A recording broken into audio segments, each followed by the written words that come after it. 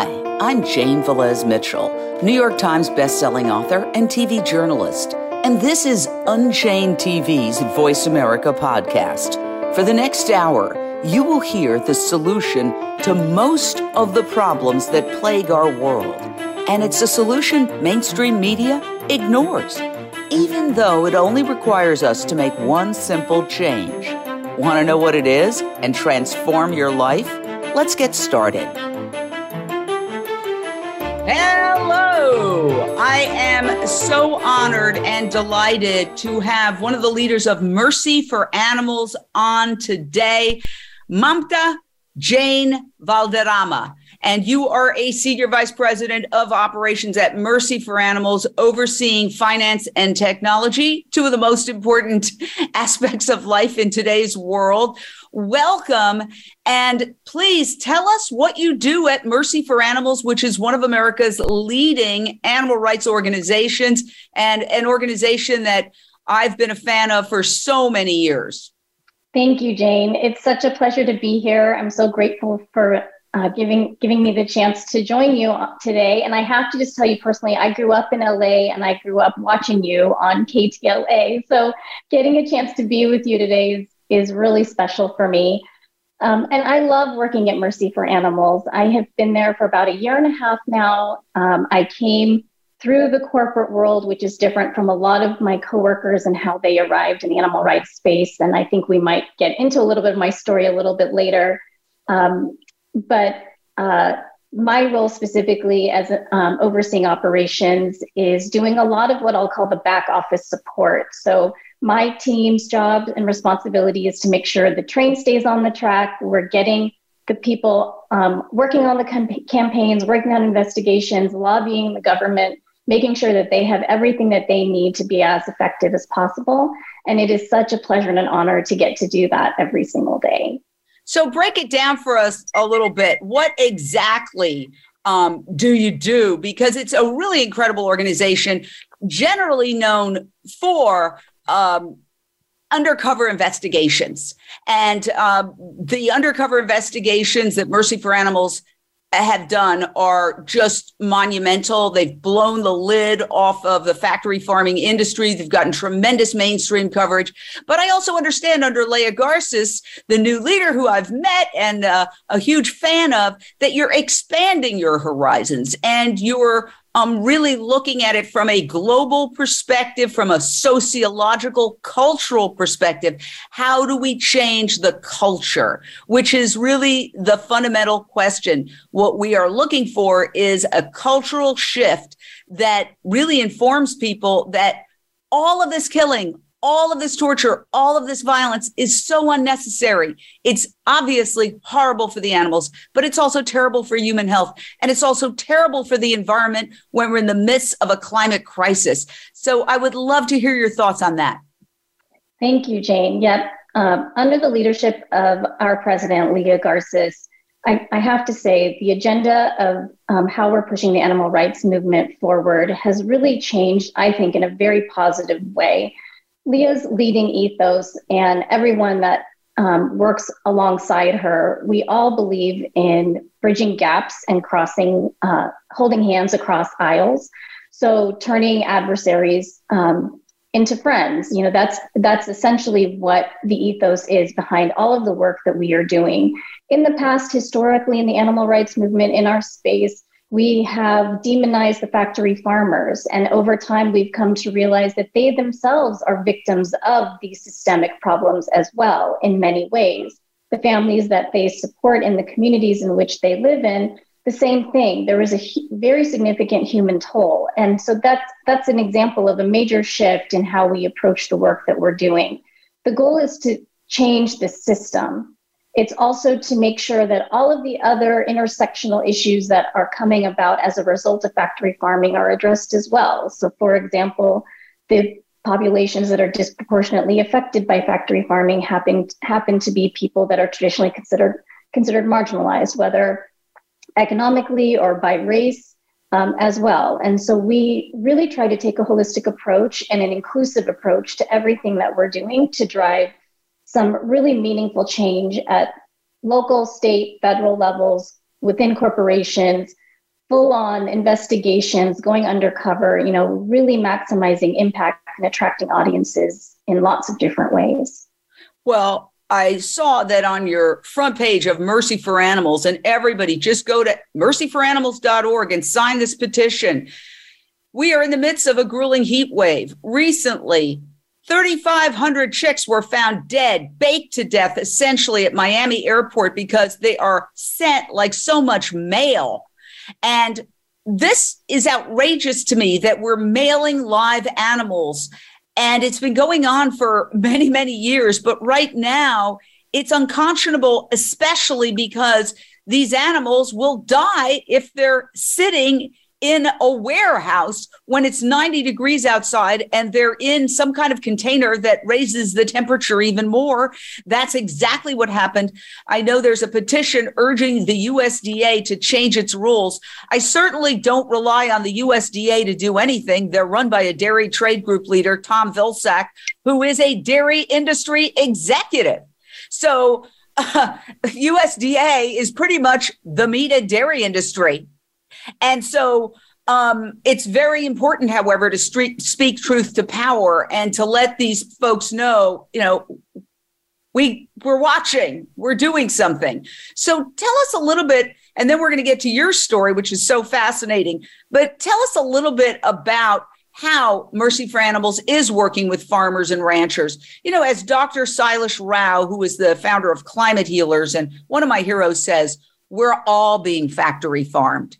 Right. The people who eat the food that get them sick, the fast food, which is primarily the portal for meat and dairy, they eat the fast food, they become sick, then industries make money off of selling them pigs and selling pills and operations. We also have the farmers and the ranchers who are being factory farmed, put in terrible debt, treated as indentured servants, pitted against each other in tournaments. Literally, they call it tournaments, where who can fatten up the birds fast enough and faster gets a financial reward.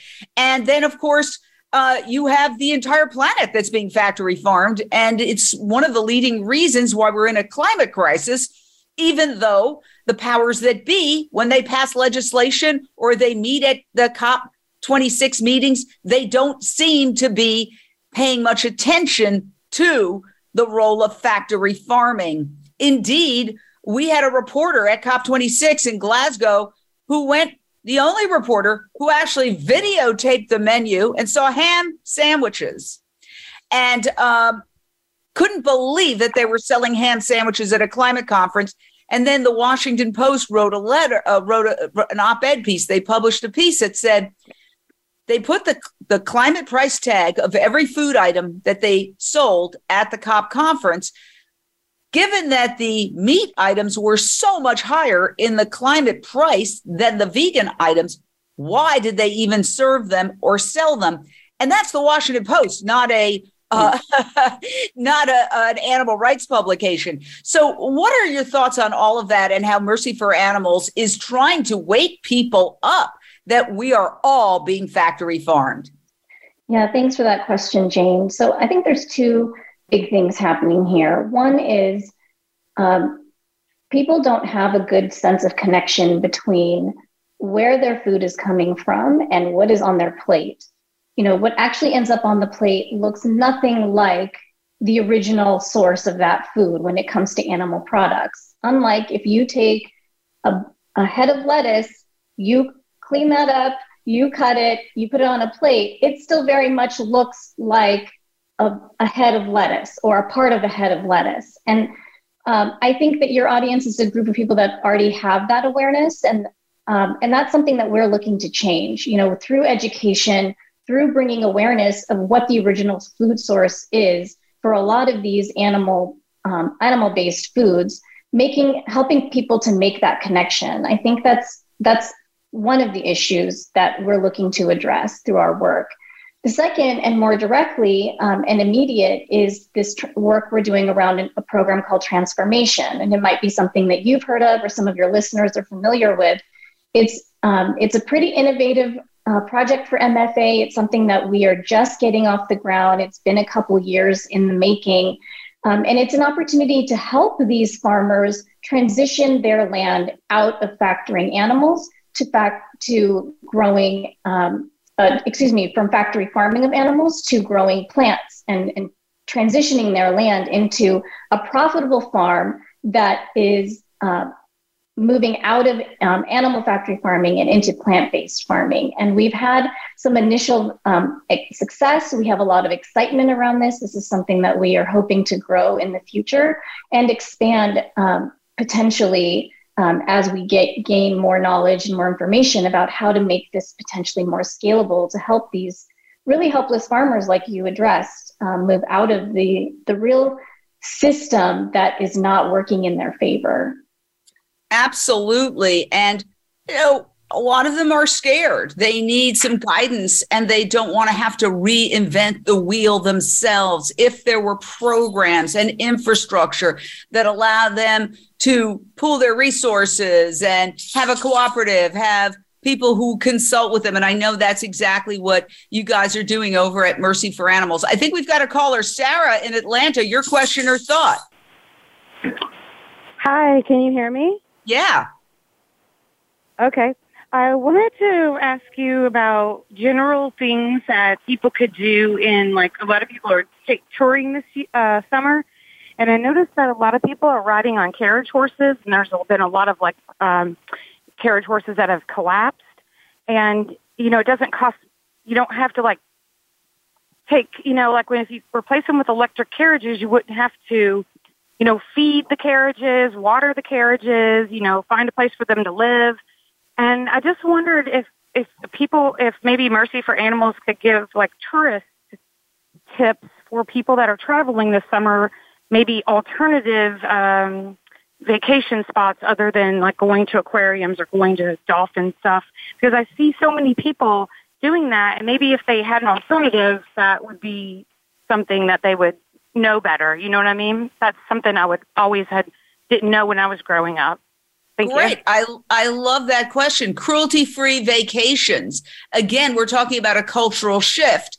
We know that Ringling Brothers and Barnum and Bailey went out of business with the animals. They're trying to come back without the animals, but that's a really good example of when the culture just basically stood up, thanks to the work of many animal rights organizations over the decades, and said, enough with lions and tigers jumping through flaming hoops. Yeah, thank you for that question, Sarah. And it's you've really touched on something personal for me as well. I'm based just out of the Phoenix metro area in Arizona. And in the summer heat, all of us are running to indoor locations, entertainment indoors, especially while people like me who have children, we're looking for things for our children to do. And typically we would be waking up and going for walks and hikes and doing a lot of outdoor things in the sweltering heat of a place like where I am. I'm not sure where you live. Those are really not possible unless you're doing it at 5 a.m., from 5 to 6 a.m. There's a very short window of time when you're not really stuck indoors. So people tend to run to aquariums. Even the zoo is a popular location. A lot of the parts of the zoo are shaded. And I think you've hit on something that's really important. It's a really nice topic that we would definitely maybe consider pursuing in one of our publications about cruelty-free vacations. What I would encourage you to do is look up the alternatives that are available, because I know every major city where popular tourist destinations are with really beautiful, fancy aquariums, they also tend to have other destinations and other attractions that you can attend. And so I'd really encourage you to do a lot of research and spend time on that. I know that's not always the fun part of vacation, but is the planning. But that would be my immediate point of feedback or option for you to consider. Yeah, there's a lot of cruelty built into tours. On Unchained TV, we feature Sangeeta Iyer's Elephant Matrix series, which is a beautifully shot series that documents how these poor elephants in India and other parts of the world are literally ripped from their families and broken. I mean, there is no way to force an animal to entertain without breaking them down when they're a wild animal, ripping them away from their families. And so it boils down to what you were talking about, a cultural shift. So tell us about yourself, because you have such a fascinating history. You spent a decade in the healthcare industry handling multi-million dollar accounts. And you decided at one point, I've got to move away from corporate America and follow my passion. Correct me if I'm wrong, but tell me about all of that. Sure. Thanks, Jane. So just I'll give you the short version. Otherwise, you'll get stuck here with me. So I grew up always thinking that I would end up working in the healthcare space. Never was really attracted to the clinical aspect, so actually being a nurse or a physician, but was really interested in helping to improve access to healthcare for people who were disadvantaged, people who couldn't afford insurance or couldn't afford enough of it. So for the last 10, 15 years, I pursued a career doing various versions of healthcare access. That led down a road of getting involved in healthcare operations, so managing what was happening inside the brick and mortar walls of several different types of clinics, and then later on a startup pharmacy. And I think it was after, a combination of taking time off to pursue a passion project. I took time off to write a book that's rooted in human rights and social activism. I became a mother in the same time frame. When I came back to work, I really felt a calling to do something that was more aligned with my own values and my mission. I thought, if I'm spending between 40 to 60 hours every week on something, I really want it to be something that matters to me, and something that would feel fulfilling. And so I just started a very loose search. I really didn't know what to expect. I just started a very easy search online for different job opportunities. And very quickly, the opportunity for Senior Vice President of Operations at Mercy for Animals popped up. And honestly, Jane, I thought I was dreaming. I thought that there's no possible way this is an old posting. They already have somebody in mind. There's no way. And I slept on it for about 24 hours. And, there was one night I just couldn't shake it. And I thought, just apply and just see what happens. And then they called, and then they called again. And so I'm feeling very aligned with my personal values for the first time professionally. I feel very excited to come to work every day in a way that's different than when I was working in the corporate space. And I wake up grateful every day for getting to do this work. That's a fascinating story. I think so many people are jealous because they're trapped in some corporate jobs that don't fulfill them spiritually, and they're looking for something more. All right, we've got Lindsay in Tarzana. Your question or thought, Lindsay from Tarzana. Hi there, Jane, and thank you so much for talking about this issue. My question is, because we know yesterday it was on the news that the Senate passed a so-called sweeping climate bill. I don't know if you talked about this already, but as far as what you might have found out so far, how will this impact on animal agriculture and its impact on climate change? Will that be addressed at all? That's my question number one. Second part of my question, I see here in the comment to contact the USDA, is there a link or actionable link we can take to go ahead and make that action that you have here to contact the USDA? Do you have a link for that? Thank you, Lindsay. Yes, thank you, Lindsay. Absolutely. So I'll answer your second question first, because that's a little bit easier. So if you visit www.mercyforanimals.org, directly on our website, on our homepage, you will find a link to sign that petition. So you should be able to find it there. It's right there on the front page, and I signed it this morning. I was reading about you, and I was like, this is fantastic. I've been outraged for years, of course, attending vigils where you see pigs coming into the slaughterhouse here near downtown LA, frothing at the mouth. And it's like, how are we as a supposedly civilized society allowing this to happen?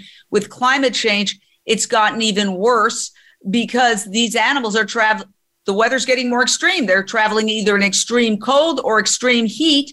and they don't get water. As you know, there are people who've been arrested for literally trying to give water to these animals when they're stopped outside the slaughterhouse. Let's talk climate change, because Bernie Sanders had said this is going to have a minimal impact on inflation. Well, what I said when I looked at it is this is going to have a minimal impact on climate change because they are not addressing the biggest issue that nobody talks about: animal agriculture's impact on climate change. Indeed, the Biden administration gave $1 billion to subsidize new slaughterhouses. There are USDA programs that encourage low-income communities to start growing chickens, which makes absolutely no sense. If you're already struggling financially, to have another mouth to feed doesn't make any sense. So it's also not healthy. It seems like the government is completely deaf, dumb, and blind when it comes to the issue of animal agriculture, even though scientists, people who are credible scientists, IPCC reviewers, Intergovernmental Panel on Climate Change reviewers, have said, hey, this is a big part of the problem. It seems they're afraid to discuss it because the primary focus they have is reducing meat prices to combat inflation. Can you address that? Yeah, absolutely. And thank you, Lindsay, for that question on that as well. So you're absolutely right. We need to do better. The government needs to do better to include industrial animal agriculture when they're talking about climate change. It is the big missing link that we have seen and experienced when there are legislation out there around climate change. Now, the one thing that I will say that gives us hope is that this is starting to take center stage. Climate change is starting to take center stage. We will do everything in our ability to ride the coattails of the recent headlines to continue to put a spotlight on the role of animal agriculture in climate change. But overall, there is definitely a lot of opportunity for our agenda to be at the top of this discussion. It is a huge problem that it is a missing link. And that's part of the reason that we do so much work around state, federal, and local government work, policy work, to drive some of these changes, to continue to bring the awareness and the education. Now, in addition to that, because we know that there is a big gap there, we know how strong the lobbying efforts are of the various parts of the meat industry. They are funneled and fueled by millions and millions of dollars. And we try to offset a lot of that or continue work in a different avenue to help also build awareness. So we see that there are challenges with the government, so we try to open other doors and other opportunity. And one way that we do that is through corporate engagement. So we do a lot of work with big multinational corporations to either bring additional plant-based options to those corporations. We do a lot of education campaigns. We do a lot of campaigns to replace and take center stage on a plate of replacing a meat-based meal with a plant-based meal. So we put a lot of effort and focus on other avenues to offset some of these challenges with the government and try to find other avenues to push the work forward around factory farming, the climate issue, and as a result of factory farming as well. Yeah, and the Farm Bill comes up for renewal in 2023. And of course, already the meat, dairy, and pharmaceutical industry, which is very connected to the meat and dairy industry, because if people stopped eating meat and dairy, they wouldn't eat all those pills and all those operations. So they're kind of a triad: meat, dairy, pharmaceuticals. They're in there lobbying for the billions, tens of billions of dollars in subsidies to the commodity crops that go into factory farmed animals, whereas a tiny sliver goes to fruits, vegetables, nuts, and grains that humans actually consume directly. And it's no exaggeration to say that the future of our planet could depend on somehow getting to legislators before the Farm Bill is renewed. Because if they just continue on with the massive subsidies to the meat and dairy industry, that really just is one of the primary drivers of animal agriculture. There's a good argument to be made that without the subsidies, animal agriculture would completely collapse. The average fast food burger that costs $2 and is making everybody sick and 2/3 of Americans overweight or obese, that would be $10 to $15, if not more. And therefore, people would make different choices. This whole notion that, as John Doerr says, people are going to eat what they're going to eat. Nonsense. They're going to eat what they can afford. You're subsidized. You've got the thumb on the scale. And, talking to a whole bunch of really incredible movers and shakers in the plant meat alternative tech sector, one thing that was said really struck me is somebody said, if we want to achieve the cultural change, we have to make plant-based alternatives cheaper than even the heavily subsidized meat and dairy. And one of the ways that that's happening is through all sorts of, I would say, fermentation. We interviewed the leader of a company out of Israel that is fermenting microalgae, which is an incredibly easy, renewable resource that is absolutely high in protein and incredible. And they're fermenting it in vats the size of gyms. That's going to be cheaper. And then you have out of Belgium, a company called Paleo. In fact, I'm working on their story today. We interviewed him last week. Fascinating. They have bioidentical meat that doesn't even require an animal's biopsy. And I asked him, how is that possible? He said, we just replicate the DNA sequencing and we use a yeast protein. I'm not a scientist, so I hope I'm translating it. But again, the idea is that it would be produced in giant vats.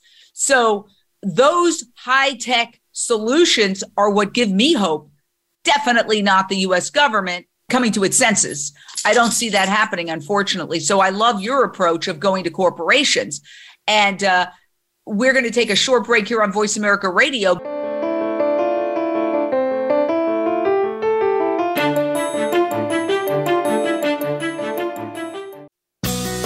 Be sure to friend us on Facebook. You can do it right now. Visit facebook.com/Voice America or search for us at keyword Voice America. Tune in to the Tony D'Urso Show with key influencers for entertaining and thought-provoking weekly discussions with some of the top stars in their fields. From business, sports, and science to entertainment, music, and literature, Tony's guests share their success and give their wisdom. If you're looking to manifest your vision and see how others have done so, be sure to listen to the Tony D'Urso Show every Friday at 2 p.m. Pacific Time, 5 p.m. Eastern Time on the Voice America Influencers channel.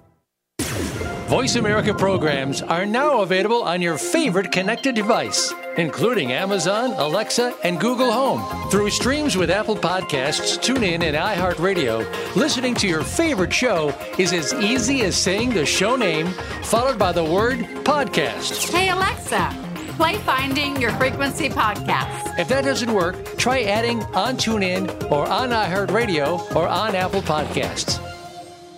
It's time to unlock some of the best-kept secrets in health, wealth, and happiness. Are you ready to live your life to the fullest and hear insider tips from today's experts? Then tune in to The Forbes Factor with celebrity TV host and inspirational icon, Forbes Riley. She's a best-selling author and TV fitness expert, and you know her from QVC and HSN. Now she brings her expert advice and guests to the Voice America Influencers channel. Tune in live every Wednesday at 11 a.m. Pacific Time and 2 p.m. Eastern Time for The Forbes Factor. We guarantee it will be the best hour of your week.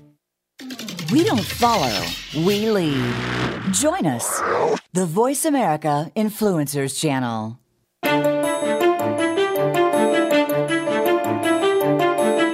Welcome back to Unchained TV on Voice America Radio. I'm Jane Velez Mitchell, and you are now re-entering a portal to a transformative way of living.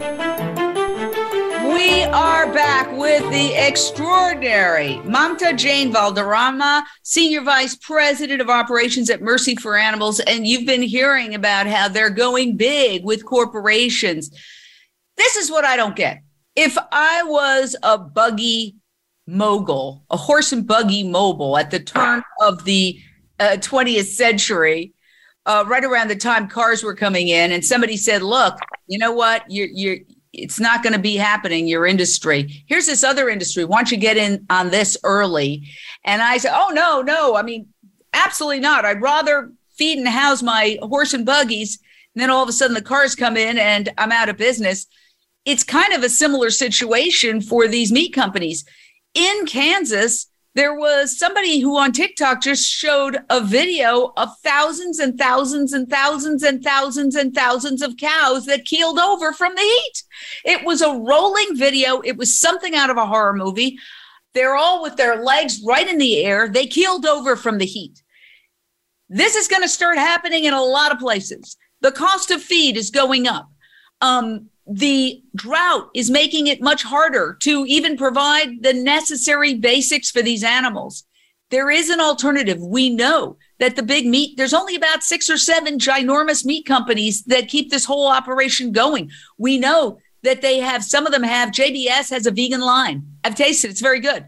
Are you working with some of them to help them make the shift? Because ultimately it's in their self-interest. If they can get a giant vat of fermented product that tastes just like pork or beef, and they don't have to raise all these animals who are now dying in the midst of heat, not even making it to the slaughterhouse because they're dying in the heat on the trucks.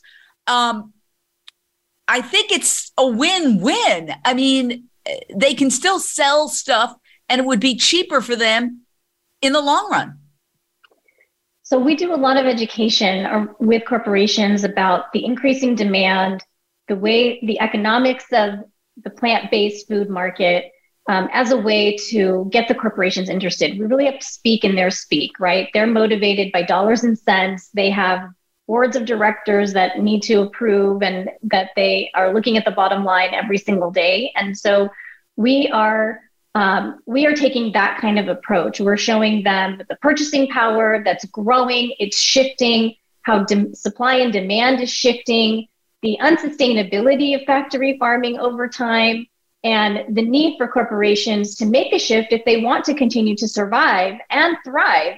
That it's just undeniable. I mean, anyone of us and your listeners know how unsustainable the factory farming actually is, not just to the climate, but in being able to feed the world's population. It's just not going to be a sustainable solution. And the sooner that corporations wake up to that and start diversifying, start shifting some of their investment away from the meat products into plant-based, I think in the longer term, the better off they're going to be. Absolutely. And with this new, I'm very excited about this company Paleo out of Belgium that can make it. He said it doesn't taste something like meat. It tastes exactly like meat. Wow. And it's because it's bioidentical to meat, but without the pesticides, without the hormones, without the antibiotics, without all that terrible stuff that people who eat meat get today. Let's talk about you. Your story is amazing. Your middle name is Jane, J-I-A-N, and you were raised in the Jain culture. Being named Jane, J-A-N-E, I've always been interested. Tell us about that and how your upbringing, tell us about your upbringing and how it influenced your compassion for all beings. Sure. So Jain, J-A-I-N, like you said, is a small religion, or even a kind of a way of life. I would call it less of a religion and more of a way of life that started in India thousands and thousands of years ago. And it's not uncommon for people of the Jain faith to change their surname to match the name of the religion. This was also generations ago. So this is not, a decision my parents, for example, made. This was a decision that the followers of Jainism made many generations ago. And one of the reasons for that is because we have a very unique set of values and way of life compared to lots of other cultures. The main primary value of Jainism is ahimsa, which is the Sanskrit word for nonviolence. And that means nonviolence to all sentient beings. So that's the reason that if any of you out there know somebody who is part of the Jain faith or Jain culture, is likely vegetarian, if not vegan, because our goal is to minimize our harmful impact on any living being in the universe. Strict Jains, the most devout Jains, don't eat root vegetables. So for example, a potato. If you pull a potato root out of the ground, you not only kill the potato, but you also kill the original plant that it grew from. Whereas, for example, if you pick an apple off a tree, the tree continues to bear fruit even when you eat that apple. So the most devout Jains also wear something that looks like a mask. And the reason for that is because they want to minimize the harm that their hot breath has on the organisms living in the air, that hot breath can kill the organisms. So they try to minimize the impact in every way that we can. So I was raised with these values. My parents are immigrants from India. I was born and raised in the United States along with my two siblings. But these values were inculcated in me and my siblings from day one. And so this was the way that I was raised. There is a relatively small Jain community, but growing in North America. But we are very organized and mobilized. We get together every single year. We gather, and we've had a lot of people that are involved in the animal rights and vegan movement come to our events, come to our conventions. We also donate as a community and as a culture to Mercy for Animals and other animal rights organizations. And I'm just so blessed to have been raised with these values. And so it was, again, when it was time for me to kind of, I don't know, you call it my midlife crisis, Jane. I was just at the point where I wanted to do something that was more aligned with my values, and had never really come across in a society, a community outside of my Jain culture that existed in the United States that had a lot of these same values. So it was equally exciting and fascinating to me when I came upon Mercy for Animals, and now so many other wonderful organizations like the Humane League and others that are really mission aligned, with staffed by amazing people that all have the same goal. And so now you're able to take your personal beliefs and put it to work. How exciting. You've also written a best-selling book, and I want to hear about that because, when you think about it, all oppression is there's an intersectionality of oppression. When one is oppressed, all is oppressed. I forget the famous person who said that, but it's true. So tell us about your book. Sure. So I took some time off from corporate America several years ago to write a book called A Girl in Traffic. It is about a type of human trafficking that doesn't get spoken about much. So it's not sex trafficking. It is actually about human kidney trafficking. So it's about the black market for organs, which many people don't know exists. A lot of people, their extent of knowledge around this is maybe a movie where some club goer wakes up in an ice bath and a sign that says, "I've stolen your kidney," or something like that. And that's really a myth about how that actually happens. But it's true that there is a real market for human kidneys. Every human being is born with two kidneys. You can live a thriving life with only one. So that makes it a relatively easy organ to steal compared to, let's say, hearts or lungs or something else that would actually kill the victim if it was stolen. And I apologize, I know this is pretty gruesome. But the book is essentially 10 years of true stories that I compiled. I then fictionalized it to make it into a thriller. I thought that if I made it entertaining at the same time as informative, that I would reach a wider audience. My protagonist is a vegetarian, of course, and that doesn't have much to do with the story, but I wanted you to know that value carries through in all of my other projects as well. And this book has really opened a lot of people's eyes to this type of human suffering that is very real, that is a problem. And if anyone is looking for a next book to read, I would really encourage you to pick it up if you're somebody that's interested in human rights, social justice. And I'd also be happy to participate in a discussion, book clubs, et cetera, if people want to learn more about this really horrible black market that is very much real. It also strikes me as it would be a great Netflix series. because it's already broken down into different stories. Wow. Hopefully you can turn it into some kind of television project or a movie project or documentary. That's brilliant. And wow, you have such a wide range of knowledge. It's really mind-blowing. Now, you were in the healthcare industry, and what always strikes me as just so crazy is that when the politicians talk about healthcare, they always talk about prescription drug prices. We've got to lower prescription drug prices, but rarely does the actual issue of health come into play or conversation. Obviously, if people were healthier and lived a healthier lifestyle, they wouldn't need all those prescription pills. Again, we're all being factory farmed. There's such intersectionality with issues, with social justice, with oppression of the global majority, with people's health care. And it all, in my humble opinion, boils down to what we're eating 3 times a day.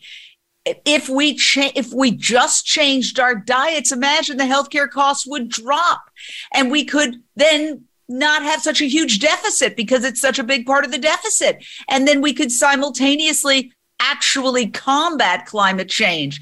And yet the best and the brightest, which, by the way, was a sarcastic title, the best and the brightest, brought us the Vietnam War. Thank you very much. You know, a quagmire, a horrific situation. And many Americans died as well as many people overseas. And so the best and the brightest was, look what these eggheads from these big universities can do if you just let them run the whole show. Why is it that none of the power brokers are connecting the dots, today's so-called best and the brightest? And how can we help them? Why don't we have allies in the healthcare movement? Why don't we have allies in the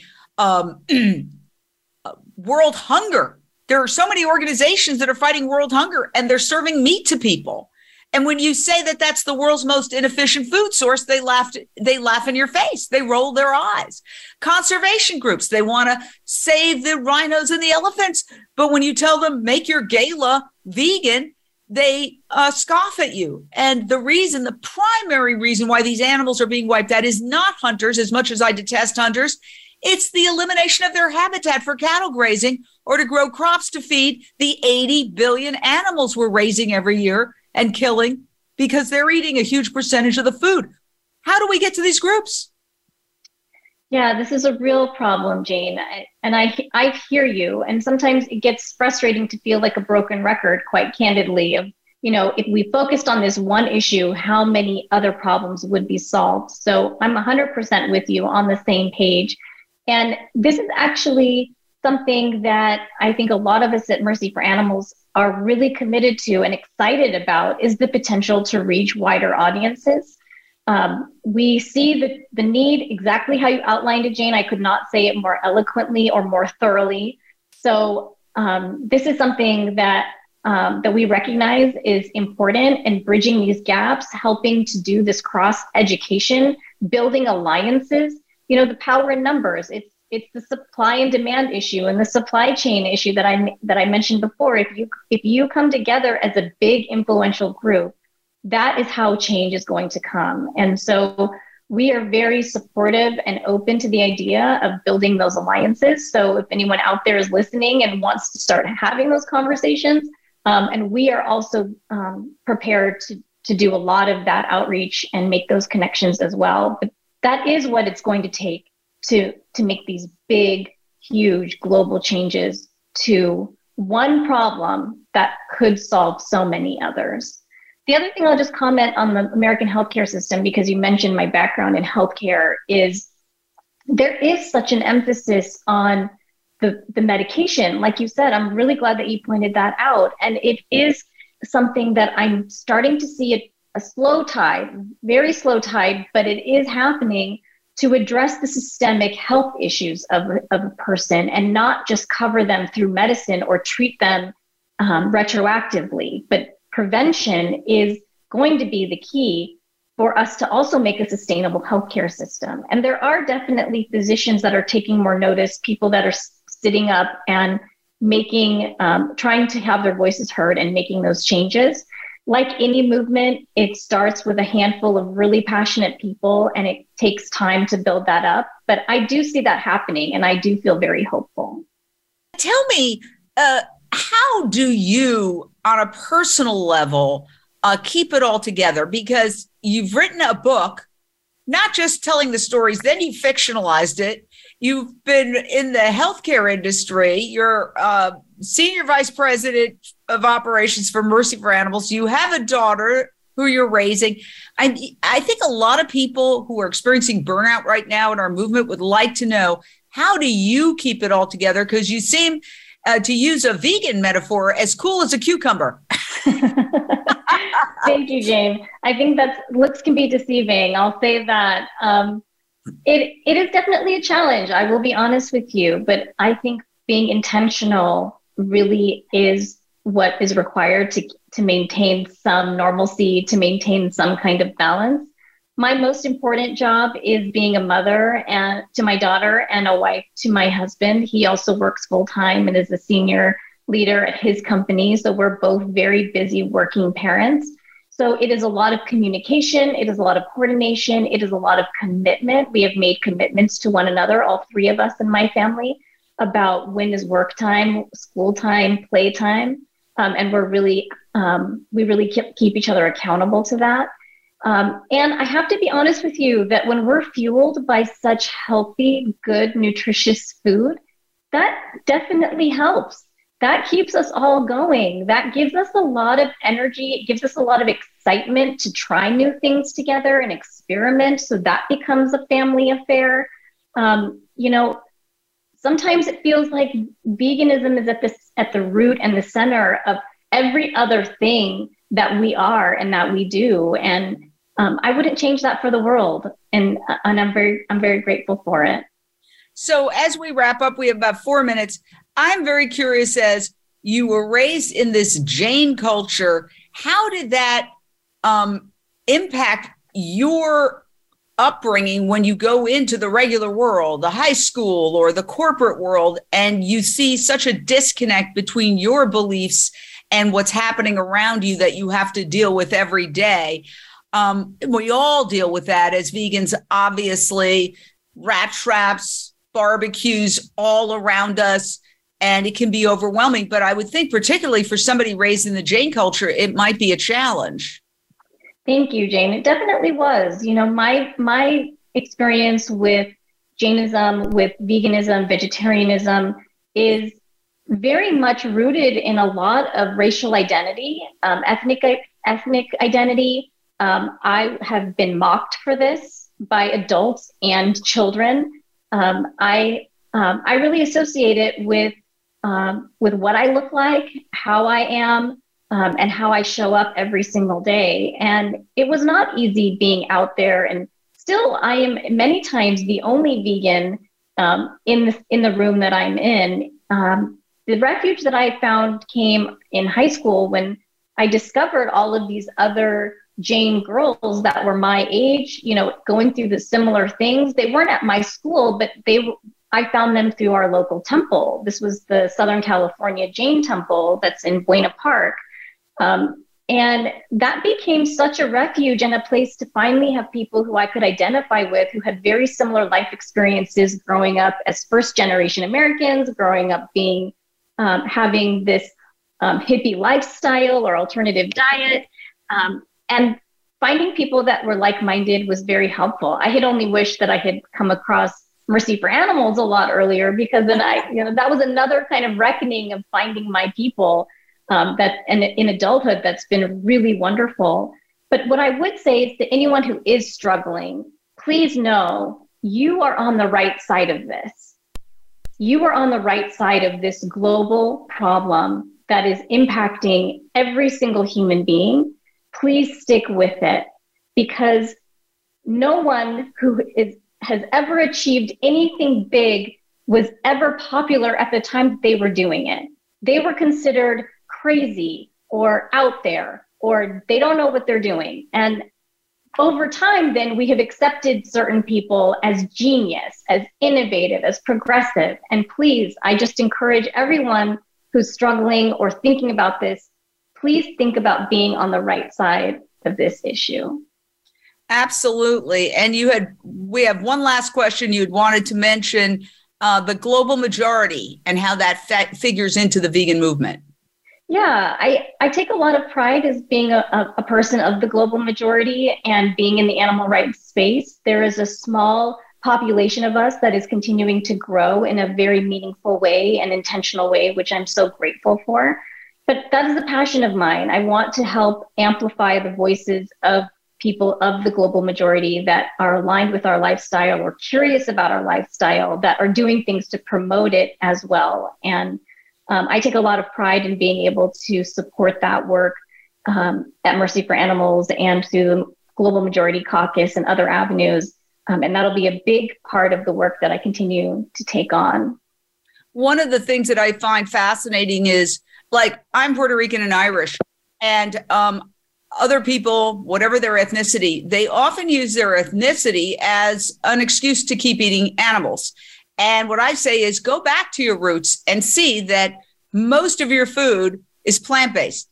Like in the Puerto Rican culture, you have plátanos, you have yuca, which is sort of a Caribbean potato. You have obviously rice, black beans, plentiful fruit. There's no hamburgers there, right?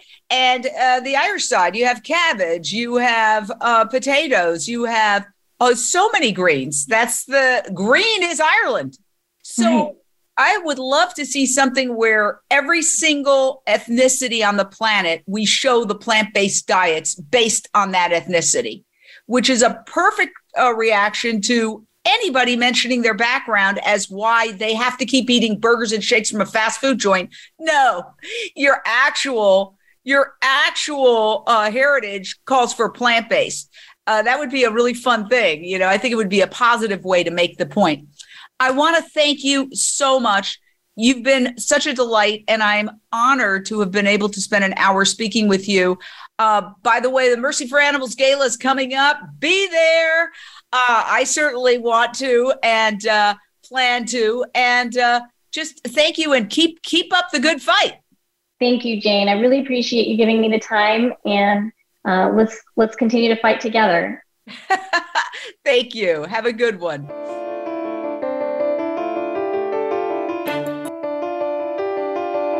Thank you for tuning in. We hope you'll join Jane Velez Mitchell for the next edition of her program next Monday at 1 p.m. Eastern Time and 10 a.m. Pacific Time on the Voice America Influencers channel. Meanwhile, have a peaceful week.